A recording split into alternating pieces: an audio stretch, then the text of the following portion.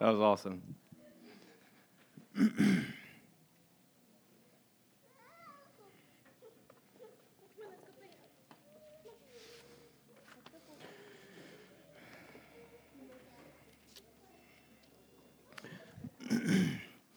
So last night Jim called me, and you could tell he felt miserable, and he said he'd been running to the bathroom, and I was even talking to Rachel over here, and she said, he's never missed church. Like, he'll come to church with strep throat, whatever, but when you're throwing up, that's like a whole nother level,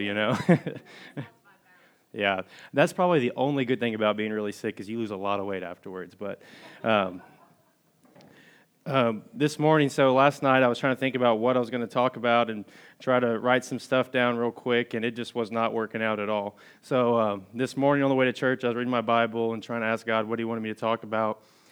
And so he brought me to the book of Jonah.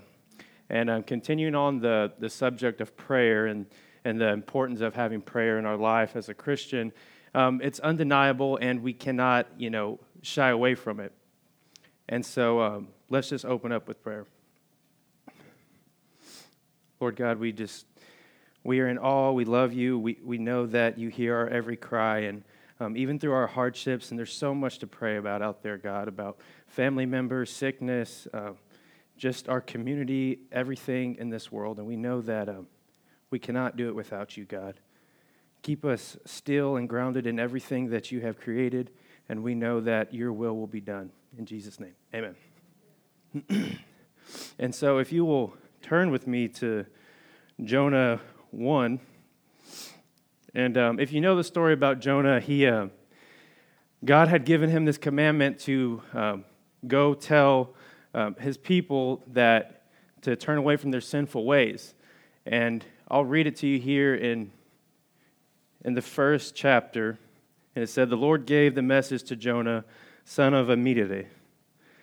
Get up and go to the great city of Nineveh. Announce my judgment against it, because I have seen its wicked people." But Jonah got up and went the opposite direction. And I think so many times we try to go the opposite direction of what God wants us to do. He gives us a call. He gives us a mission, a word, and we try to say, God, I would love to do that, but I just don't want to, so I'm going to go the opposite direction. And this next part is kind of the consequence of when we try to go away from what God has called us to do. It said, he went down to the port of Joppa, where he found a ship leaving for Tarshish. He bought a ticket and went on board, hoping to escape from the Lord by sailing to Tarshish. But the Lord hurled a powerful wind over the sea, causing a violent storm that threatened to break the ship apart. Fearing for their lives, the desperate sailors shouted to their gods for help and threw the cargo overboard to lighten the ship. But all this time, Jonah was sound asleep down in the hold. So the captain went down after him. "How can you sleep at a time like this?" he shouted. Is that me? Oh, okay. So the captain went down after him and said, "How can you sleep in a time like this? Get up and pray to your God. Maybe he will pay attention to us and spare our lives." Then the crew cast lots to see which of them had offended the gods and caused the terrible storm. When they did this, the lots identified Jonah as the culprit. "Why has this awful storm come down on us?" they demanded. "Who are you? What is your line of work? What country are you from? What is your nationality?" So they have all these questions about why God is causing this terrible storm on them and what Jonah possibly could have done. And Jonah answered, "I am a Hebrew, and I worship the Lord and the God of heaven, who made the sea and the land." The sailors were terrified when they heard this, for he had already told them he was running away from the Lord. "Oh, why did you do it?" they groaned. And since the storm was getting worse all the time, they asked him, "What should we do to stop this storm?" "Throw me into the sea," Jonah said, "and it will become calm again. I know this terrible storm is all my fault." Instead, the sailors roared even harder to get the ship to the land. But stormy sea was too violent for them, and they couldn't make it. Then they cried out to the Lord, Jonah's God. "Oh Lord," they pleaded, "don't make us die for this man's sin, and don't hold us responsible for his death. O Lord, you have sent this storm upon him for your own good reasons. Then the sailors picked Jonah up and threw him into the raging sea, and the storm stopped at once. The sailors were awestruck by the Lord's great power, and they offered him a sacrifice and vowed to serve him. Now the Lord had arranged for a great fish to swallow Jonah, and Jonah was inside the fish for 3 days and 3 nights.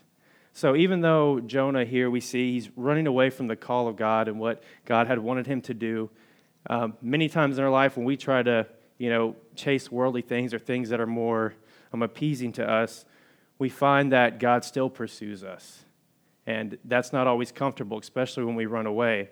And a lot of times that leads us to desperate prayer.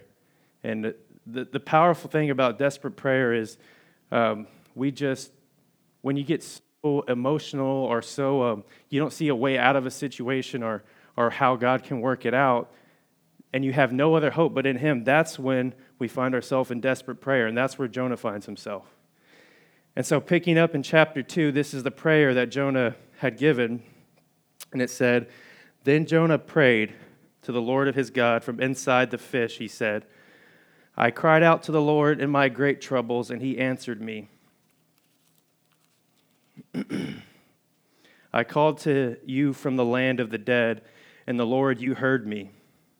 You threw me into the ocean's depth, and I sank down to the heart of the sea. The mighty waters engulfed me. I was buried beneath your wild and stormy waves. Then I said, O Lord, have you driven me from your presence? Yet I will look once more toward your holy temple. I sank beneath the waves, and the waters closed over me. Seaweed wrapped itself around my head, and I sank down to the very roots of the mountains. I was imprisoned in the earth, who gets locked shut forever. But you, O Lord my God, snatched me from the jaws of death. As my life was slipping away, I remembered the Lord, and my earnest prayer went out to you in your holy temple. Those who worship false gods turn their backs on all God's mercies. But I will offer sacrifice to you with songs of praise, and I will fulfill my vows, for my salvation comes from the Lord alone. Then the Lord ordered the fish to spit Jonah out onto the beach. So Jonah was in this desperate plea of he was thrown over the ship, and he was probably going to drown, and God even spared him in that moment and had this giant fish swallow him up, and many of you know the story, but he realized the mercy of God, that he deserved to be killed. He deserved not to have any part of God's will or even God look after him. But even though he's run away, he knows that he's offended God and he hasn't returned back to God. He's so desperate in his prayer that God hears him and spares him, and he returns back to God. And so when we're in desperate prayer, that's when God moves.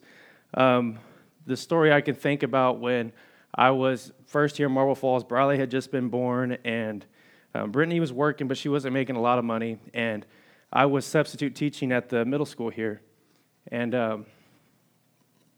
I was thinking, we're just not making enough money for all the needs and everything that we have. And that was probably one of the hardest times as a husband and a father, because you always want to provide for your family. And so I got to this desperate place where I was like, God, I don't know how I'm going to provide. I need a miracle. I need some kind of move of God, Like, it's funny because you think we were watching that video earlier, Jared, where, the black churches, and they'll sing those songs where, what is it? Tell them what you want. You can't afford your electric bill, tell them what you want. Well, that's kind of how I felt in that moment. And but the next week, the school called me where I was subbing at, and they said, well, we want to put you on a teacher's salary. And they had no reason to want to have to do that, but they called me in, they had me sign the paperwork, and God answered and provided for me to get me through that time in my life, and then they rehired me on for a new contract. And so the power of God when you're in desperate prayer, like you just know he's going to show up. So moving forward, so Jonah returns to God. Through this desperate prayer, God spares him. And now let's see what Jonah's reaction is going to be. It said, the Lord spoke to Jonah a second time. Get up and go to the great city of Nineveh and deliver this message I have given to you. This time Jonah obeyed. Right? You mean, you've been swallowed by a fish, thrown off. At least now he learned his lesson, and he's doing what the Lord has told him to do. And so this time Jonah obeyed the commandment and went to Nineveh, a city so large that it took 3 days to see it all. On that day Jonah entered the city. He shouted to the crowds, 40 days from now Nineveh will be destroyed. The people of Nineveh believed God's message, and from the greatest to the least, they declared a fast and put on burlap to show their sorrow. So it didn't take much to convince the people of their wicked ways in Nineveh, and they saw that God had sent him, and for whatever reason, God put a spirit, and they believed him, and they saw their wickedness. And it said, when the king of Nineveh heard from what Jonah was saying, he stepped down from his throne and took off his royal robes. He dressed himself in burlap and set a heap of ashes. Then the king and his nobles sent the decrees throughout the city. No one, not even the animals from your herds and flocks, may eat or drink anything at all. People and animals alike must wear garments of mourning, and everyone must pray earnestly to God. I mean, a lot of times, we could preach on that right there, but we make prayer a habit and emotion. Or the thing that strikes me is, a lot of my wife grew up Catholic. In the Catholic Church, they recite the prayer over and over and over again, but there's no earnesty in that prayer. They're just reciting it. And so when we get to a place of earnest prayer and desperate prayer, that's when God can move. And it said, they must turn from their evil ways and stop all their violence. Who can tell? Perhaps even yet God will change his mind and hold back his fierce anger from destroying us. And so here's the powerful part. They had earnest prayer. They had desperate prayer, and then this next part, it said, when God saw what they had done and how he had put a stop in their evil ways, he changed his mind and did not carry out the destruction he had threatened. So God has this great and awesome plan that he has put in motion, and prayer has the power to change that. That's how powerful prayer is in our lives. And when, we go through these moments where we don't know how far away we've gotten from God, and then we realize it. If we just return to him in desperate and honest and earnest prayer, God can change his mind no matter what the hardship is, and he can change your situation. That doesn't mean that everything's going to always work out and his answer is always going to be yes, but we know from reading the word that when we are in a place of full surrender, whatever your will is, God, let it be your will, not my will, just like the prayer that Christ had, that he can move. And so you would think like Jonah would be really happy. He sent this word out and the people listened and God spared him. But the next part it said, the change of plans greatly upset Jonah and became very angry. So he complained to the Lord about it. Didn't I say before I left home that you should do this, Lord? This is why I ran away to Tarshish. I knew you are a merciful and compassionate God, slow to get angry and filled with unfailing love. You are eager to turn your back from destroying people. Just kill me now, Lord. So he spared all these people. He saved all these lives. And Jonah knows he's merciful, and that's why he ran away. Those people in your life, you're like, I really don't want to pray for them because I know they deserve to die. That's basically where we're at right here. And so these people, he didn't want to have anything to do with them, but God kept drawing them back into him, and then he spares them. He's like, I didn't want you to spare them, God. They were so wicked in their ways, I didn't want you to spare them.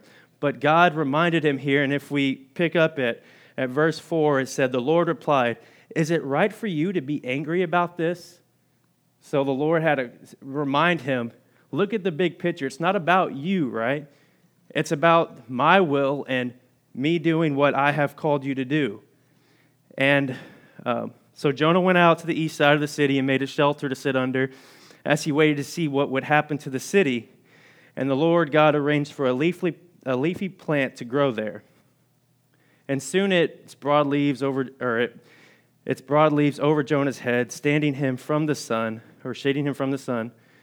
This eased his discomfort, and Jonah was very grateful for the plant. But God also arranged for a worm the next morning to dawn, and the worm ate the stem away, and the plant withered away. And as the sun grew hot, God arranged for the scorching east wind to blow on Jonah. And the sun beat down on his head until he grew faint and he wished to die again. Death is certainly better than living like this, he exclaimed. And then God said to Jonah, is it right for you to be angry because the plant died? So God is letting Jonah see almost what God is feeling. Like I have such pleasure in these people. I have such pleasure. And then when they go away from me, don't I have a right to want that back? Don't I have a right to bring them back unto me? And Jonah is having a real struggle here because he wants justice to be done, and he sees how wicked these people have been and how God can just so easily forgive. And so that's the struggle that Jonah deals with. But it said, but Nineveh was more than 120,000 people living in spiritual darkness. So God saved 120,000 people and brought them back unto him. Through one man, through one desperate prayer, God can change everything. And so it reminds us the power of prayer, the power of desperate prayer. And if we go to Matthew and we look at how God instructs us to pray, almost the frame of mind of how we should pray. So it's Matthew 6, verse 7.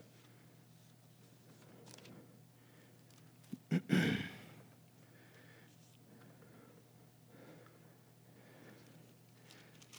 we go. It says, teaching about prayer. When you are to pray, don't be like the hypocrites who love to pray publicly on the street corners and in the synagogues. And this is how Jesus is talking here and explains the heart of prayer should not to be seen or to get you some kind of gain. Like you see in politics a lot, and you don't know what people's intentions are. Only God knows that. But a lot of people use political gain through acting like they're holy or spiritual just to get privilege. And so that's the first thing God warns us about is don't pray to be seen. Don't pray to get some kind of gain out of it. Pray because you earnestly want to seek God. And then it says, I tell you the truth, that is all the reward. So all the fame you get from your fake prayer, that's all you're going to get. But when you pray, go away by yourself, shut the door behind you, and pray to the Father in private. So powerful prayer, this is the note I have, powerful prayer is prayer when we're alone with God. There's nothing wrong with corporate prayer, and there's a lot of stuff that I've seen on people praying for a specific thing. I listened to Leonard Ravenhill when he talked about in an interview that when he was a boy, all the men went off to World War I, and the church, they all came together and said, we're going to pray that not one man from this church dies in World War I. And so they prayed, and wouldn't you believe it, despite the high casualty rate in World War I in trench warfare, every single kid in that church came back unharmed, besides the pastor's son who came back crippled from some kind of explosion or something. But targeting powerful prayer can work, but also powerful prayer in private we cannot deny because it says in the Word.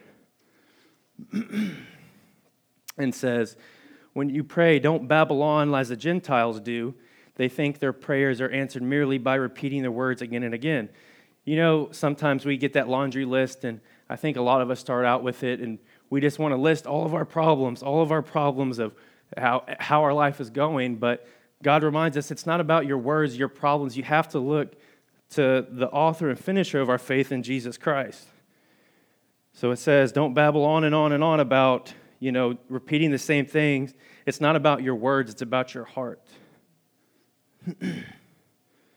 So don't be like them, for your Father knows exactly what you need even before you ask Him. How crazy is that? For those people who struggle to think God is omniscient and He knows everything and He has a plan and He has your life planned out. He knows exactly how it's going to end. He started it, He's going to finish it, and so He knows what you're going to ask for, so we don't have to ask for it 100 million times. There's nothing wrong with continued prayer, but He knows your heart. He knows every need that you have. And it says, pray like this, our Father in heaven, meaning we look to the Father first, not our problems first. because our problems are temporary, and God can change whatever situation you're in. And it's not about your situation, it's about Him. And it says, may your name be kept holy. So we are to know that it is the will of the Father is important and that He is holy. May your kingdom come. You notice the first 3 lines of how we're supposed to pray are not about us, right? And I know when we pray, it takes a while to get into that mode where we're focused on the King and His will in eternity, not about ourselves and earthly things. But the first 3 lines are all about eternity, not about us in the world.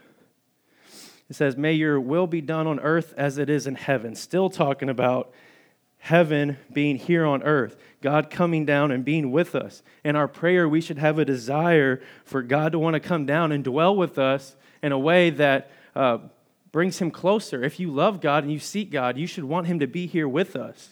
Amen?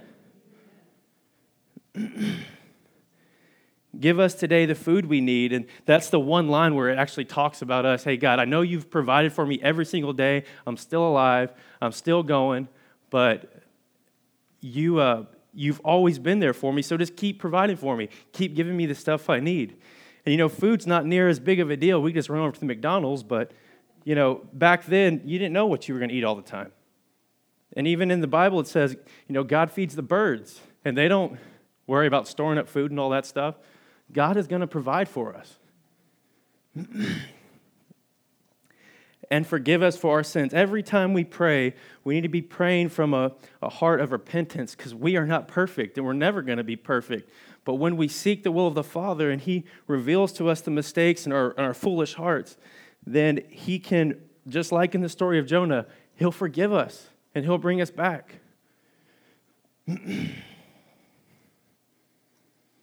And as we forgive those who sin against us. So when you come to prayer, you need to make sure whatever wrongs have been done unto you, you got to lay that down, because if you hold that against people, it says in verse 14, if you forgive those who sin against you, the Father will forgive you. But if you refuse to forgive others, your Father will not forgive you. So we have to be sure that we are laying all that stuff down at the feet of Christ, that we are not holding, no matter how wrong it is. I know Brittany early on, she had a bad relationship with her mother, and she would tell me when we first started dating, I don't know how, my mom's never going to be normal. We just don't have a good relationship. I can never see it working out. And I said, well, it's going to take a miracle, And wouldn't you know it, today, she actually has a pretty decent relationship with her mom. And looking back to where she came from, you would never think that would ever happen. So we have to be reminded to forgive no matter what sins, and that's not an easy thing to do, but it's the call of God that He has given to every believer. And it says, and he ends with this, don't let us yield to temptation, but rescue us from the evil one, meaning the devil, because we need to remind ourselves at the end of our prayer that we are to be holy as He is holy. That should be the call, that should be the desire of our prayers, to be holy as He is holy, and not seek into temptation, to not mess with worldly things like pornography and immorality and lust of the flesh and all the things that are temporary. But this is the template that God gives us to how we should pray. We should be seeking Him first. We should be concerned about heavenly affairs, eternity, not just things that, there's one line in there, one line about us and taking care of us. Everything else is about the Father and His will and His holiness and His kingdom. And that should be how our prayers are. And, there's nothing wrong with praying for something over and over again, because when we look in and turn to the book of Luke, Luke 11:5.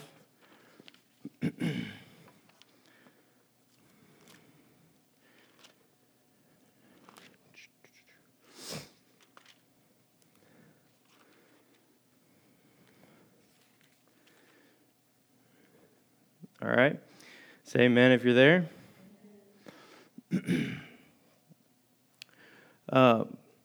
So here's a prayer. It says, once Jesus was in a certain place praying, this is chapter 11, as He finished, one of His disciples came up to Him, Lord, teach us to pray as John taught His disciples to pray, and this is how you should pray. And He goes through the Lord's Prayer that we just covered. And then it goes on in verse 5, then teaching them more about prayer, he used this story. Suppose you went to a friend's house at midnight, wanting to borrow their loaves of bread. You say to him, a friend of mine has just arrived for a visit, and I have nothing to eat for him to eat. And suppose he calls out from his bedroom, don't bother me, the door is locked for the night, and my family and I are all in bed. I know if you show up at my house at midnight, I'm probably not going to answer the door, just saying. But it says, I can't help you, but I tell you this, though he would not do it for his friendship's sake, if you keep knocking long enough, he will get up, give you whatever you need because of your shameless persistent prayer that, God, I'm going to have faith in you. I know if I keep knocking, I keep seeking, I keep looking towards you, that you can answer my prayer. And a lot of times I think we lower the power of prayer because we're like, well, God could say no, and he could. But our first thought should be that God is going to answer if we keep seeking, if we keep being persistent, and shameless persistence, not just, doing it over and over again, but God, I know I look like a crazy mess right now, but I'm coming to you shameless, and I'm going to keep seeking you because I know this is your will. And it says, and so I tell you, keep on asking, and you will receive what you ask for. Keep on seeking, and you will find. Keep on knocking, the door will be open to you. For everyone who asks receives, everyone who seeks finds, and to everyone who knocks, the door will be open. So God is not mad at you if you keep asking, if you keep knocking, if you keep seeking him. Your fathers, if your children if your children ask for a fish, do you give them a snake instead? Or if they ask for an egg, do you give them a scorpion? Of course not. So if you sinful people know how to give good gifts to your children, how much more will your heavenly Father give the Holy Spirit to those who ask him? God is willing to give us his Spirit. God is willing to give us his presence. He wants to be in a relationship with us where it's not just he's the Lord of some things, but he's the Lord of every single aspect of your life. And so, just a quick recap, and then we'll finish with a few songs and a little bit of prayer. I know we have a lot of needs out there, but if anybody has something in particular they want to pray about, we can all come together and pray. I know we need to keep praying for Jim and Joy, and I know God's going to heal them, but it's just not it's not easy to be sick like that, and if everybody's been through it, but just keep praying that God will be there through that situation. So, little recap. If you're praying to get fame, that's all you will get. It's not about what you're praying for, but why you are praying. We should be praying because we love Jesus. You need to have a quiet prayer time alone with God, not just a prayer time with people, but also alone time. Prayer is not valued in your words and time. It's not about how much you pray or how much you babble on about things, but it's we see that if we continue in prayer, he will answer, but it's not about the words itself. It's about having the Spirit and praying in the Spirit and praying with a purpose that he has called us to. And prayer is keeping our focus on the Father and his holiness. Number 6, prayer is a yearn for his return of his kingdom, for him to be here with us, for his return of Jesus Christ on that day of resurrection. Whether it be through revival or resurrection, we should be praying that his kingdom come back. Keep taking care of us, for you know our needs, and you know that you've taken care of us up to this point.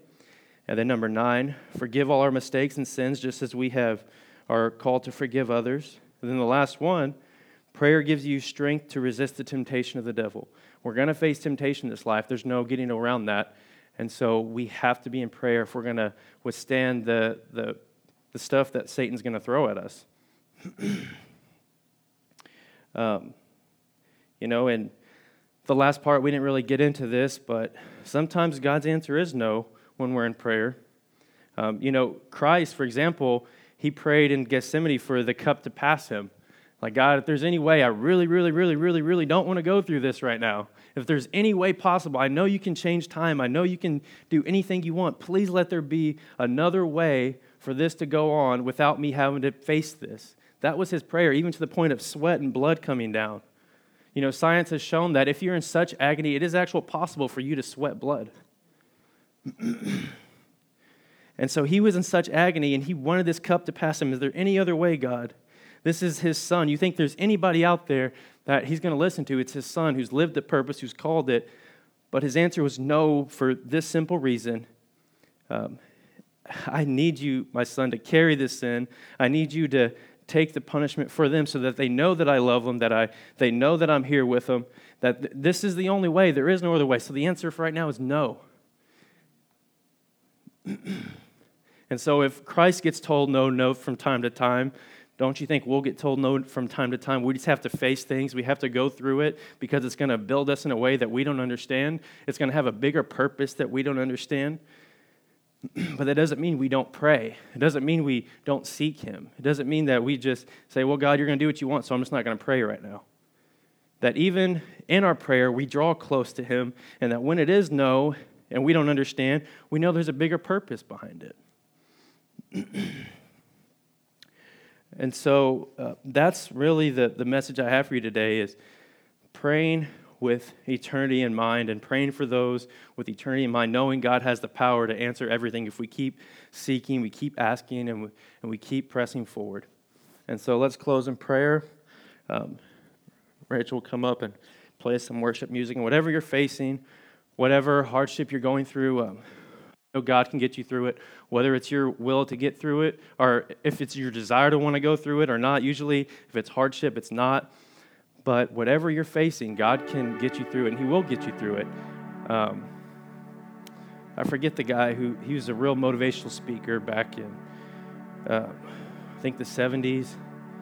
But he would say, you've survived 100% of the days up to this point, so you're doing great.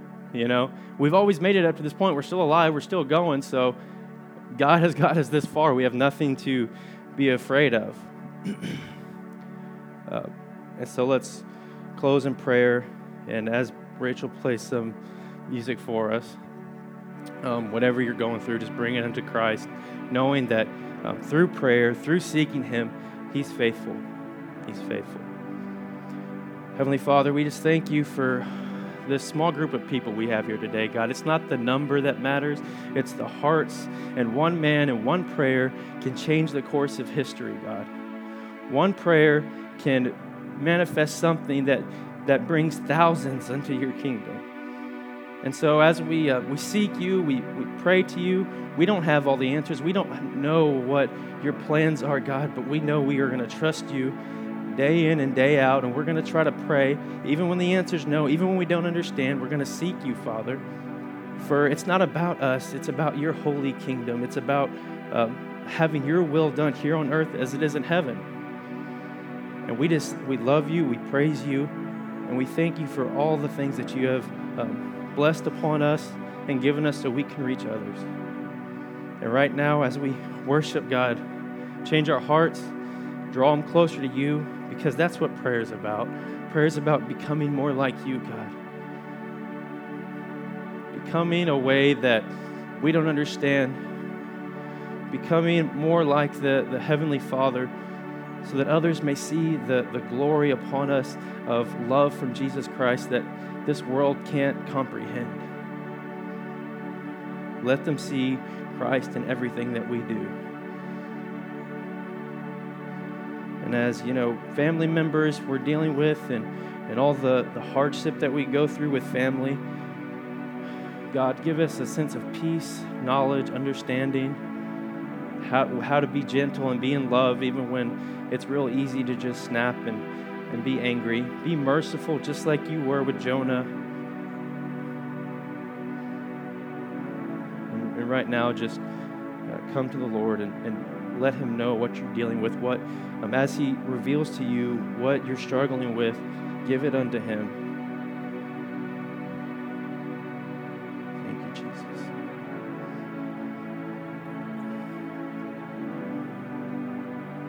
Thank you,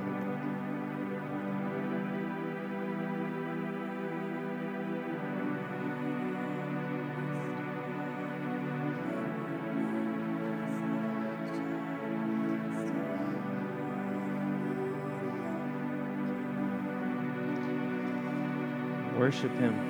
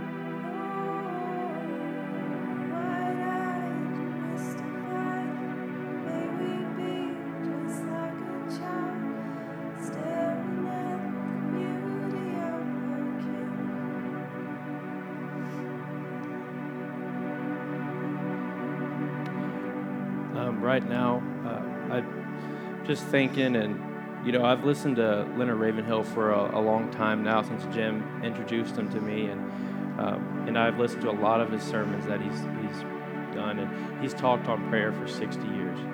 But recently, I heard a sermon where he said, I've preached on prayer for the last 60 years, but I found something more powerful than prayer. And he said it's worship, because that's what we're going to do when we get to all eternity, is we're going to worship him. And so Rachel, I want you to play that song one more time, and I just want us to worship him. I just want us to worship him.